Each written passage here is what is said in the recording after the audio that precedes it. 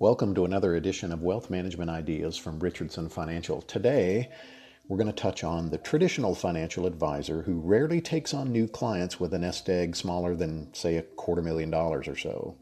This is the area currently being served by the newest thing, the robo-advisor. We're rethinking our strategy for acquiring clients. Richardson Financial, which manages money for individuals, institutions, and charities, we typically require $250,000 and up to open a separately managed account.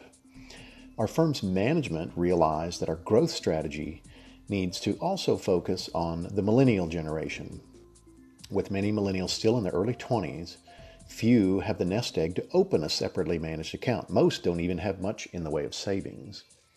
But the few sophisticated enough to invest are looking at the same place they do their shopping and banking, the computer, and many are thinking about opening accounts with robo-advisors. So, Richardson Financial is going to consider its account minimums. We're going to be offering one-source investing using a set of exchange-traded based model portfolios in which people could open an account with modest sums of money.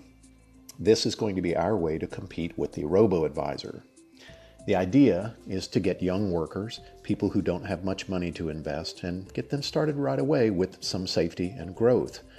The strategy is to make them clients when they're small investors, help them grow large portfolios, and then, several years later, move them into a separately managed account. We feel that people still want to talk to somebody. They can call at any time and have access to the portfolio advisors. It will be simple like a robo-advisor, but with a touch of a human to hold their hands, which no robo-advisors offer. We feel that if we can reach these people early and be there for them, we will have a lifelong client.